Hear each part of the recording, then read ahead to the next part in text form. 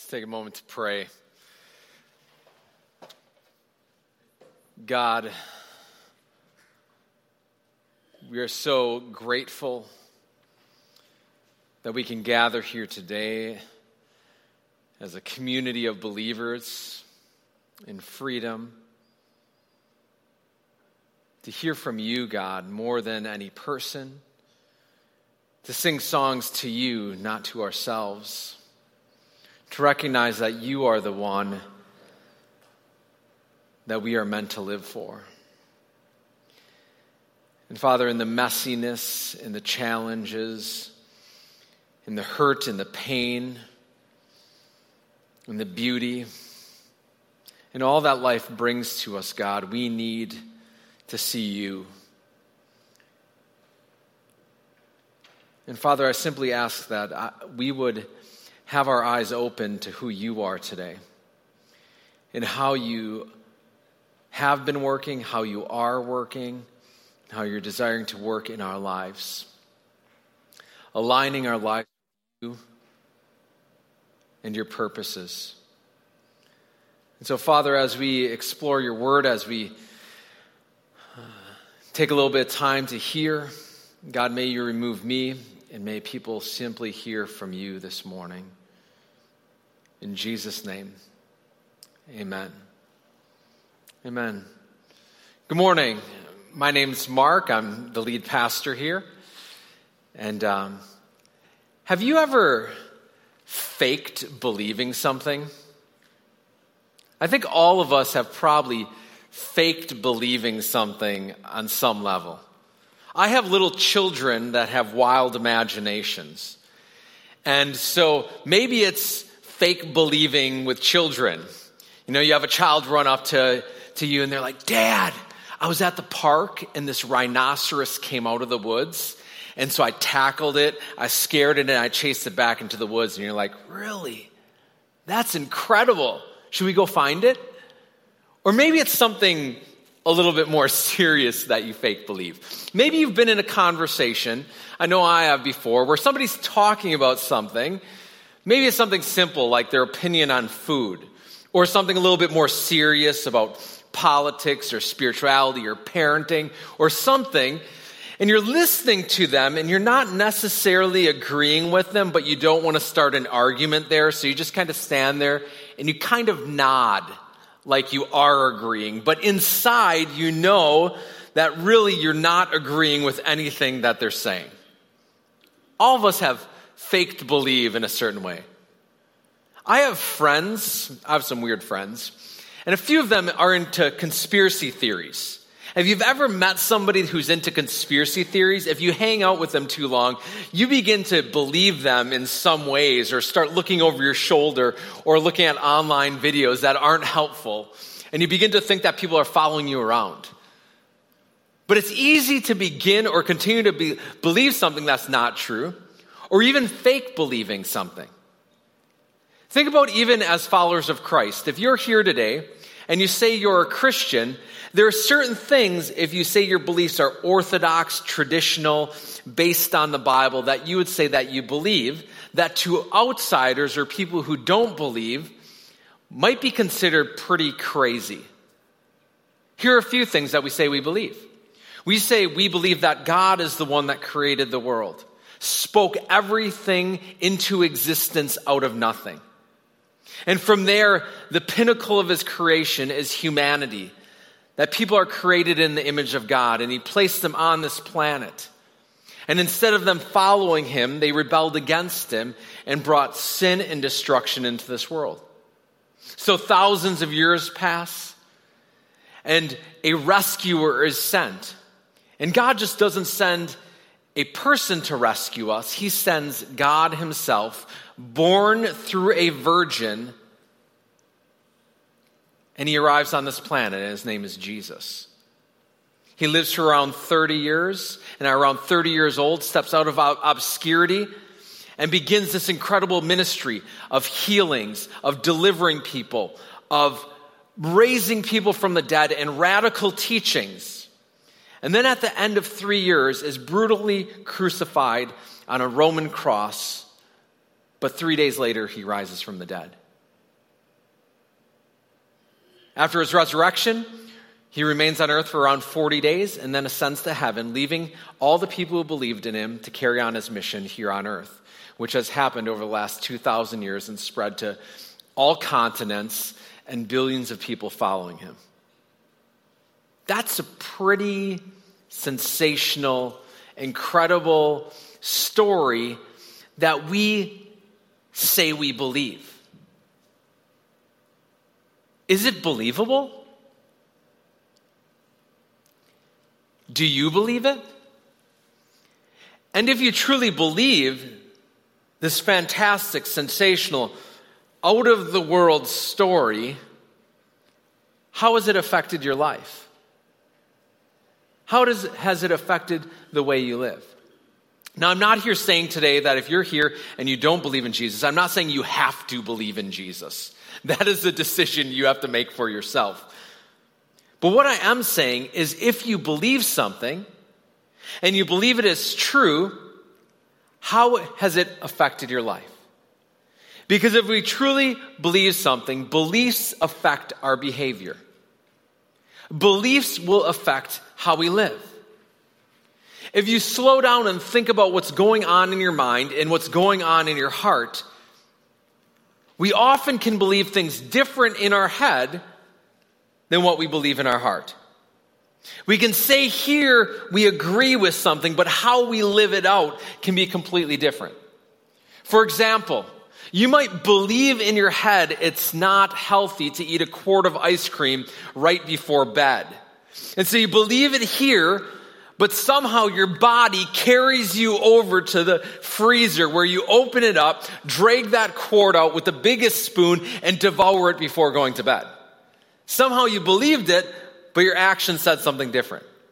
Or maybe you believe that it's not healthy to go to certain websites online, like pornography, gambling, or doing unhealthy things online. And you believe it here, but then you sit down in front of a computer or you pull out your smartphone and somehow your fingers lead you to the things that you know here you shouldn't be looking at and participating in.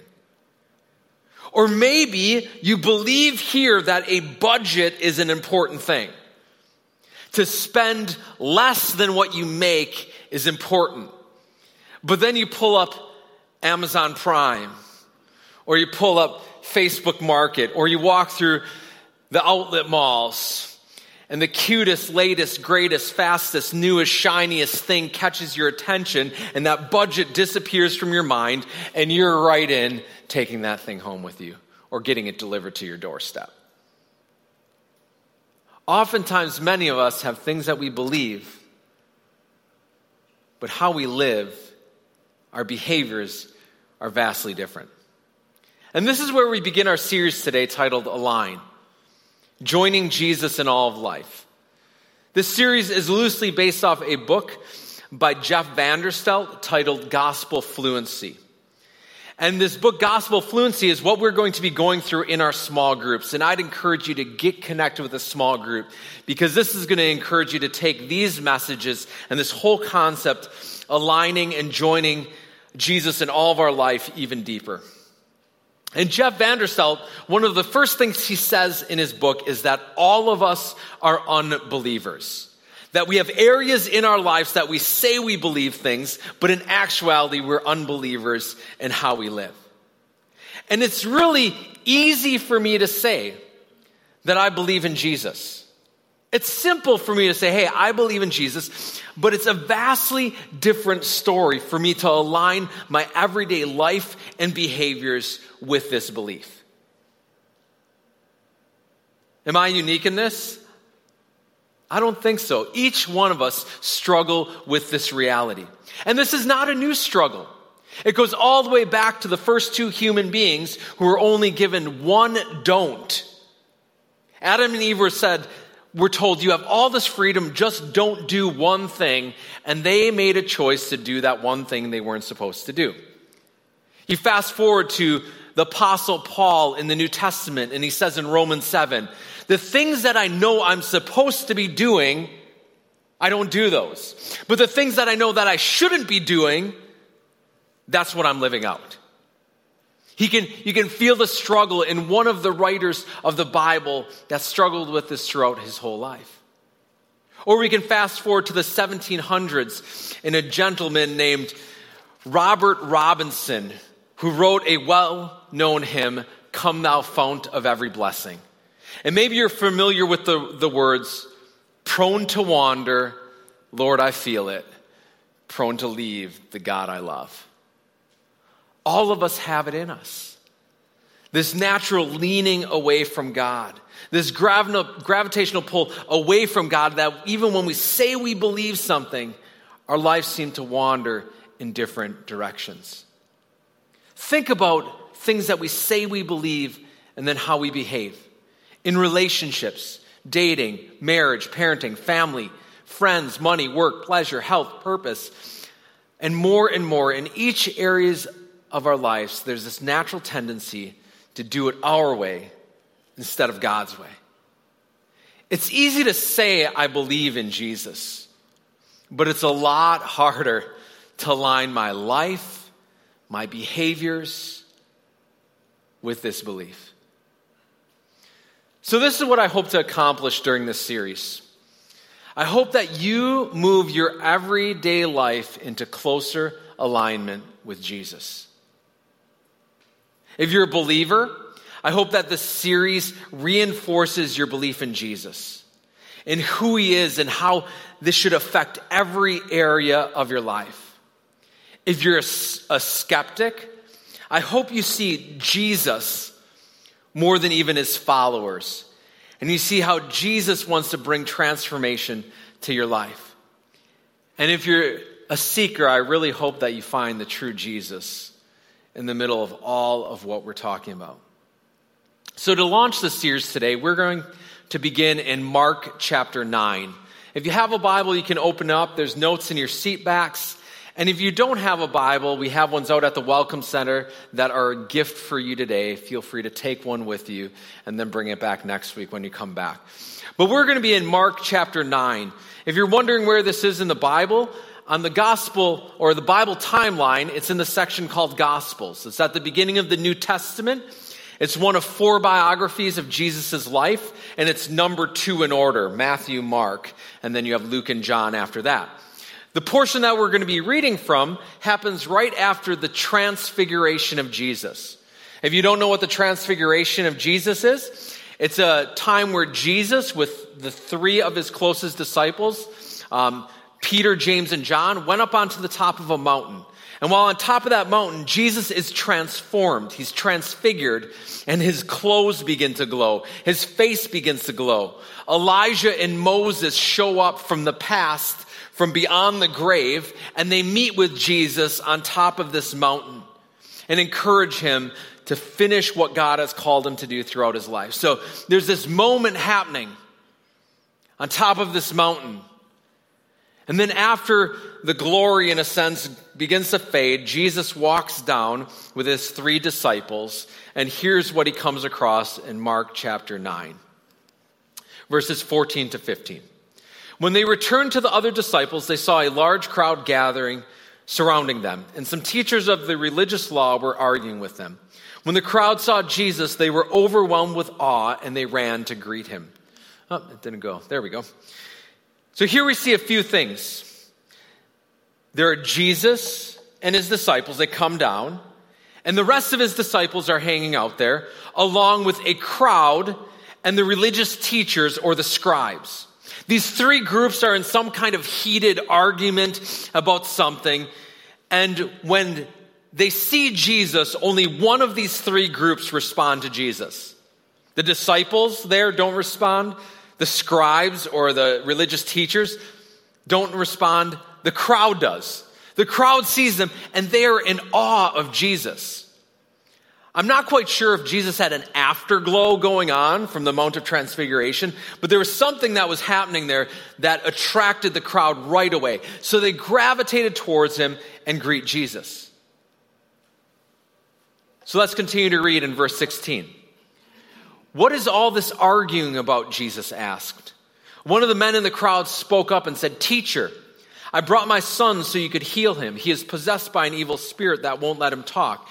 And whenever the spirit seizes him, it throws him violently to the ground. Then he foams at the mouth and grinds his teeth and becomes rigid.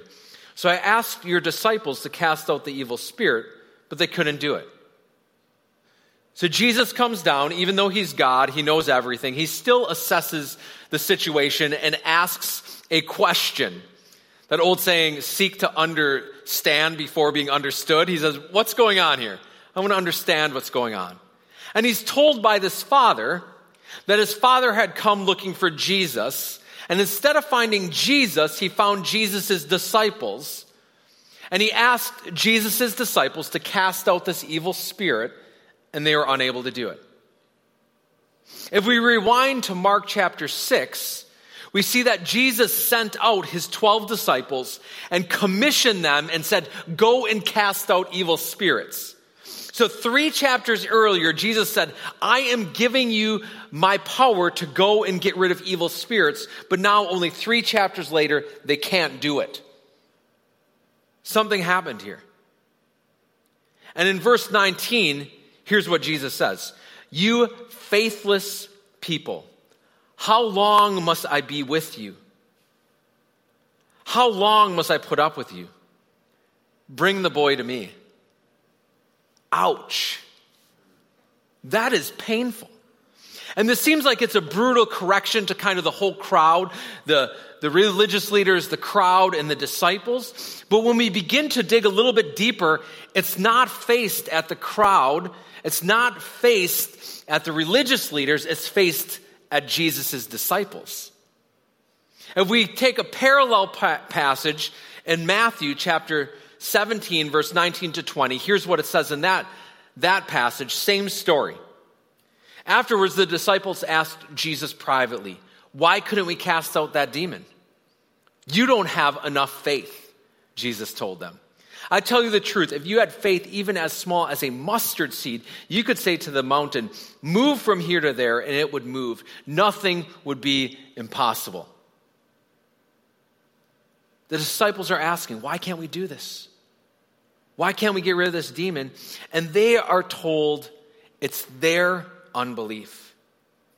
Jesus is confronting their faithlessness.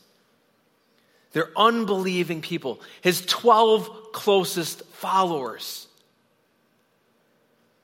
And as it says in Mark, he said to them, how long must I put up with you? How long must I endure this? How long do I have to deal with you that I'm right there in front of you? You can see me. You can talk to me. You've seen me do these incredible miracles, but still you don't believe.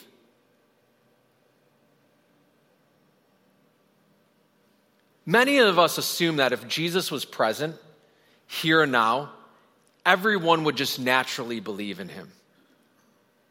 That somehow we equate seeing with believing. If only Jesus was here, all of my family would believe, all my friends would believe, everybody would believe in this Jesus. And here in Scripture we see that this is not true. That even in spite of the crowds, the religious leaders, the disciples seeing Jesus perform miracles, they still didn't have faith. How would you enjoy being told by Jesus that your faith is smaller than a mustard seed? Often we go on the positive side of that, but in this context, it seems like we're getting corrected that look at how little of faith you have. Now, continuing in this vein of thought, we can easily diverge here and say, if we have enough faith, then whatever we want to see happen needs to happen. This is called the faith healers. This is called the name it and claim it people. That if you only have enough faith, God will fulfill all your wildest dreams and possibilities. So just get enough faith and he will heal. He has to, not he will, he has to heal you. He has to give you that new car. He has to fix your marriage. He has to give you everything that you want. Just have enough faith. I don't see Jesus saying that here. And that's clearly not what he's saying here. And there's clearly a difference between having faith in your own faith and having faith in the person of Jesus Christ. There's a vast difference between saying, if I just have enough faith and belief inside of me, then I am going to get what I want. And saying, I am going to put my complete faith and trust in Jesus Christ and what he has and what he wants for my life. The Apostle John articulates this concept in 1 John 5, verses 13 and 14. And he puts it this way: I write these things to you who believe in the name of the Son of God, that you may know that you have eternal life. And this is the confidence that we have toward him, that if we ask anything according to his will, he hears us. And we know that he hears us in whatever we ask. We know that we have the request that we have asked of him. So let's just go through this passage real quickly. First, there's belief in Jesus. It says, for those who believe in the name of the Son of God. That's who I'm writing to you. So if you believe in Jesus, now on top of that, do you have confidence that you have eternal life in Jesus? He's saying this is written so you can know that you have eternal life, that you have confidence that no matter what happens on this planet, we are guaranteed eternity with Jesus. So before we even get into faith and answered prayer, there's belief in Jesus and confidence and that hope of eternal life that's only found in him. Then he states that if we ask anything according to our desires, our plan, our purposes, no, according to his will, his purposes, we know that he hears us. And if we know that he hears us, whatever we ask, we know that we have it. So this leads us to the simple question, how do we know God's will? If we are able to read a verse like that, it says, if we know God's will and we pray according to God's will, he responds to those prayers and we have what we ask for. So how do we know God's will? I believe two ways: the Word and relationships. That we discover God's will in his Word. God will never function contrary to his Word. And so the more we know his Word, the more we get in God's Word and allow the Bible to transform us, the closer we'll be aligned to his will. But also it's about relationship with him. That we need to have a relationship with the living God. We can't just stop at knowing God's Word. The Bible is supposed to point us towards God. Jesus corrected the religious leaders and said to them, you search these scriptures because you think in them you will find eternal life, but you wouldn't come to me. And so we need to know God's Word, but we also need to have a relationship with the living God. I've discovered that when we get in God's Word and we have a living, breathing relationship with God, that he begins to point his finger on things in our life. Not in a condemning, not in a judgmental way, but as a loving father disciplining his children. And he puts his fingers on things and says, you know, Mark, there's this thing in your life that's destroying you. And you've read in my Word that it's destructive for you. And my spirit and this relationship that I have with you is telling you that this is not healthy for you. Maybe it's pain, maybe it's sin, maybe it's hurt, maybe it's unbelief. But God begins to point his finger at things, and it's almost like he hits pause in our life until we're willing to work through those things and deal with those things. And align our lives more and more with who Jesus is. If we want to pray according to God's will, we need to know his Word and have a relationship with him. Well, back to the story, verse 20. So they brought the boy, but when the evil spirit saw Jesus, it threw the child into a violent convulsion. And he fell to the ground, writhing and foaming at the mouth. How long has this been happening? Jesus asked the boy's father. He replied, since he was a little boy. The spirit often throws him into the fire or into the water, trying to kill him. Have mercy on us and help us if you can. What do you mean if I can? Jesus asked. Anything is possible if a person believes. Do you hear that prayer in the middle of there? If you can. If you can. A version of this prayer is prayed by every single one of us on certain occasions. Help me if you can. It's a prayer of literally unbelief. That we aren't believing in two things. We are not believing that God is powerful enough or he cares enough to intervene in our situation. If you can, says to God, that I don't believe you have enough strength for my issues. That what I'm facing is bigger than you, God. So if you can, if you somehow have enough power to intervene, hopefully you can. And it says that I don't understand who God is. That God is the omnipotent, all-powerful creator who, when he spoke the world into existence, he was no less powerful than the moment before he spoke the world into existence. That he has never been less powerful than an all-powerful God. Or the flip side of this is, maybe we're saying, if you care. Do you care about what's going on in my life? Do you care about my pain?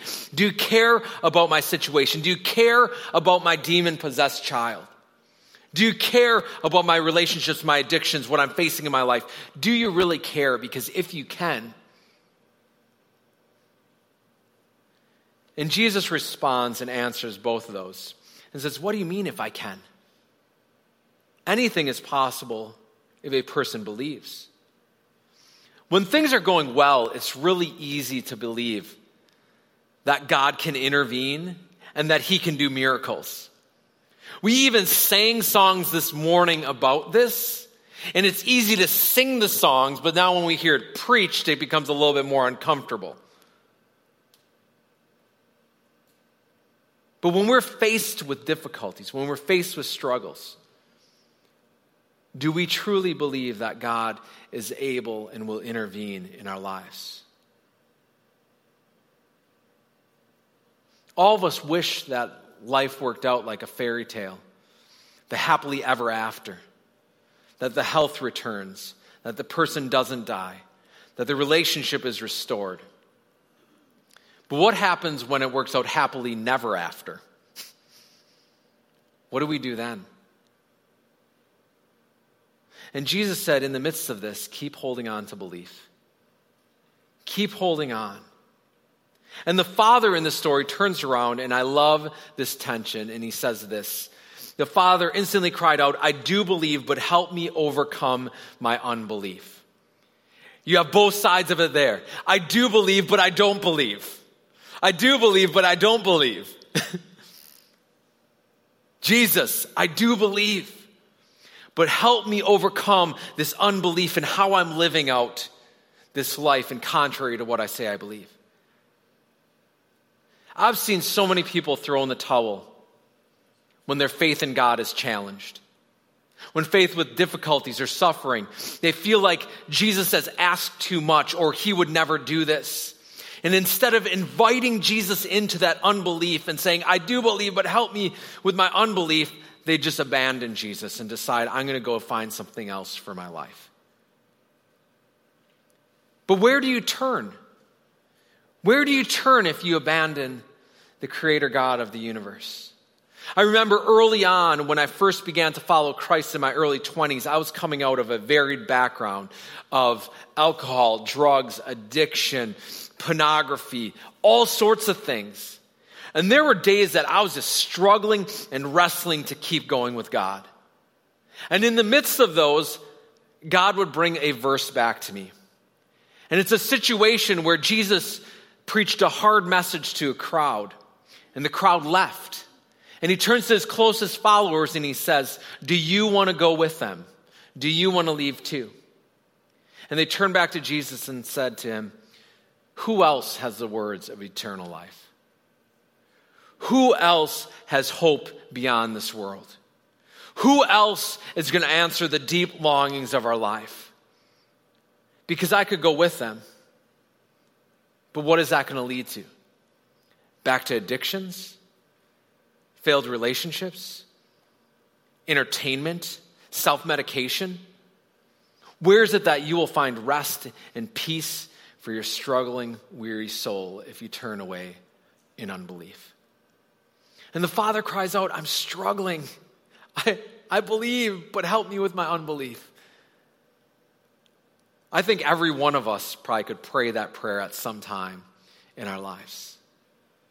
Well, in verse 25, here's what we read. When Jesus saw that the crowd of onlookers was growing, I love this because he wasn't trying to gather a crowd. He's like, crowd is getting too big. It's exactly the opposite of what a lot of us wish. He's like, crowd's getting too big. We better wrap this up and keep moving on. He says, when the crowd of onlookers was growing, he rebuked the evil spirit. Listen, you spirit that makes this boy unable to hear and speak, he said. I command you, come out of this child and never enter him again. Then the spirit screamed and threw the boy into another violent convulsion and left him. The boy appeared to be dead. A murmur ran through the crowd as people said, he's dead. But Jesus took him by the hand and helped him to his feet, and he stood up. The boy is set free. Jesus answers the father's doubt-filled statements with a demonstration of his authority and power in this boy's life. And I truly do believe that it is God's desire to set us free. Every single one of us, according to God's word, is called to live in freedom. And if you are in bondage, be it literally, be it physically, be it metaphorically, that if you're in bondage to things in your life, God wants to set you free from those things. And we need to take Jesus at his word. We need to step out in faith and say, Jesus, help me overcome these doubts, these unbelief. Well, this section finishes in verses 28 and 29. And this parallels with Matthew, what I read earlier. It's a little different ending. And it says, afterward, when Jesus was alone in the house with his disciples, they asked him, why couldn't we cast out that evil spirit? Jesus replied, this kind can be cast out only by prayer. It's interesting that he says that because you don't see him pray in this section. But he says that it can only be cast out by prayer. So what is he saying here? And also most of the most reliable manuscripts, the ancient texts, don't include in this ending. But what I hear him saying is that belief flows from relationship. That prayer is a two-way street. It's communicating with God. If you have a view of prayer, that prayer is simply asking. Ask, and never hear anything back. You have a default one-way version of prayer. Jesus states in a different book, the book of John, that my sheep hear my voice and they listen to me and follow me. That is not only asking, that is hearing back. And prayer is multi-directional. And what I hear Jesus saying here is, this can only be cast out if you know me and I know you and we're functioning in a healthy relationship with one another. That it's not about getting a quota of prayer. That if I pray 62 times, on the 63rd time you have to answer the way that I want you to answer. It's saying, no, function out of relationship with me and see how that leads you and see how you can be set free in the midst of that. And I believe as we draw closer to God and in a relationship with God and his word, we're going to see God work in supernatural ways in our life. And so here's what I leave you with, a few simple things to think about how we can align our beliefs and behaviors in our life. First, evaluate your beliefs and behaviors in light of Jesus. Where did we discover who Jesus is? In the Bible, in God's word. I'd encourage you to get into Matthew, Mark, Luke, John, these 4 narratives of Jesus' life and discover afresh and anew who Jesus is. Look at how he lived, what he taught, what he did. Become familiar with Jesus afresh and new. Maybe even try to go in, if you've read many times, try to go in with fresh eyes and say, how would I look at this if I was reading it the first time? And begin to evaluate your beliefs and behaviors in light of who Jesus is. And then next, simply commit to praying every day. Commit to having a relationship with the living God. If you're somebody that prays consistently on a daily basis, thank you. Continue to pray. But maybe look how you can maybe switch that up a little bit. Maybe it's more asking than listening, or listening than asking, or maybe you need to expand out into a different role of how you're praying. Or for you, maybe you don't pray on a regular basis, or your prayers consist of a morning prayer, bedtime prayer, and a couple of mealtime prayers, but it's not really a relationship. And what about challenging yourself to take 5 minutes to have some communication with God? Not only to ask, but to listen. And to see how that can foster a more healthy relationship with God. I believe as we simply live out our lives, and we align our lives with Jesus, and then we align our beliefs and our behaviors, we'll see God transforming our lives and the lives of people around us. I believe God has a great purpose for us if we're simply willing to step out in faith and see Him align our lives with Him. Let's pray. God, you are a great God who loves us so much. And Father, I know for me, that is a prayer that I need to pray. God, I still want to believe, and I do believe, but help me in those areas of my life where I don't believe. Help me in those areas of my life where I falter, where I stumble, where I miss what you're wanting to do. And Father, may you teach each one of us to better align our lives with you. That we'd see how you're working in every area of our lives, and that we'd join with you. In Jesus' name, amen.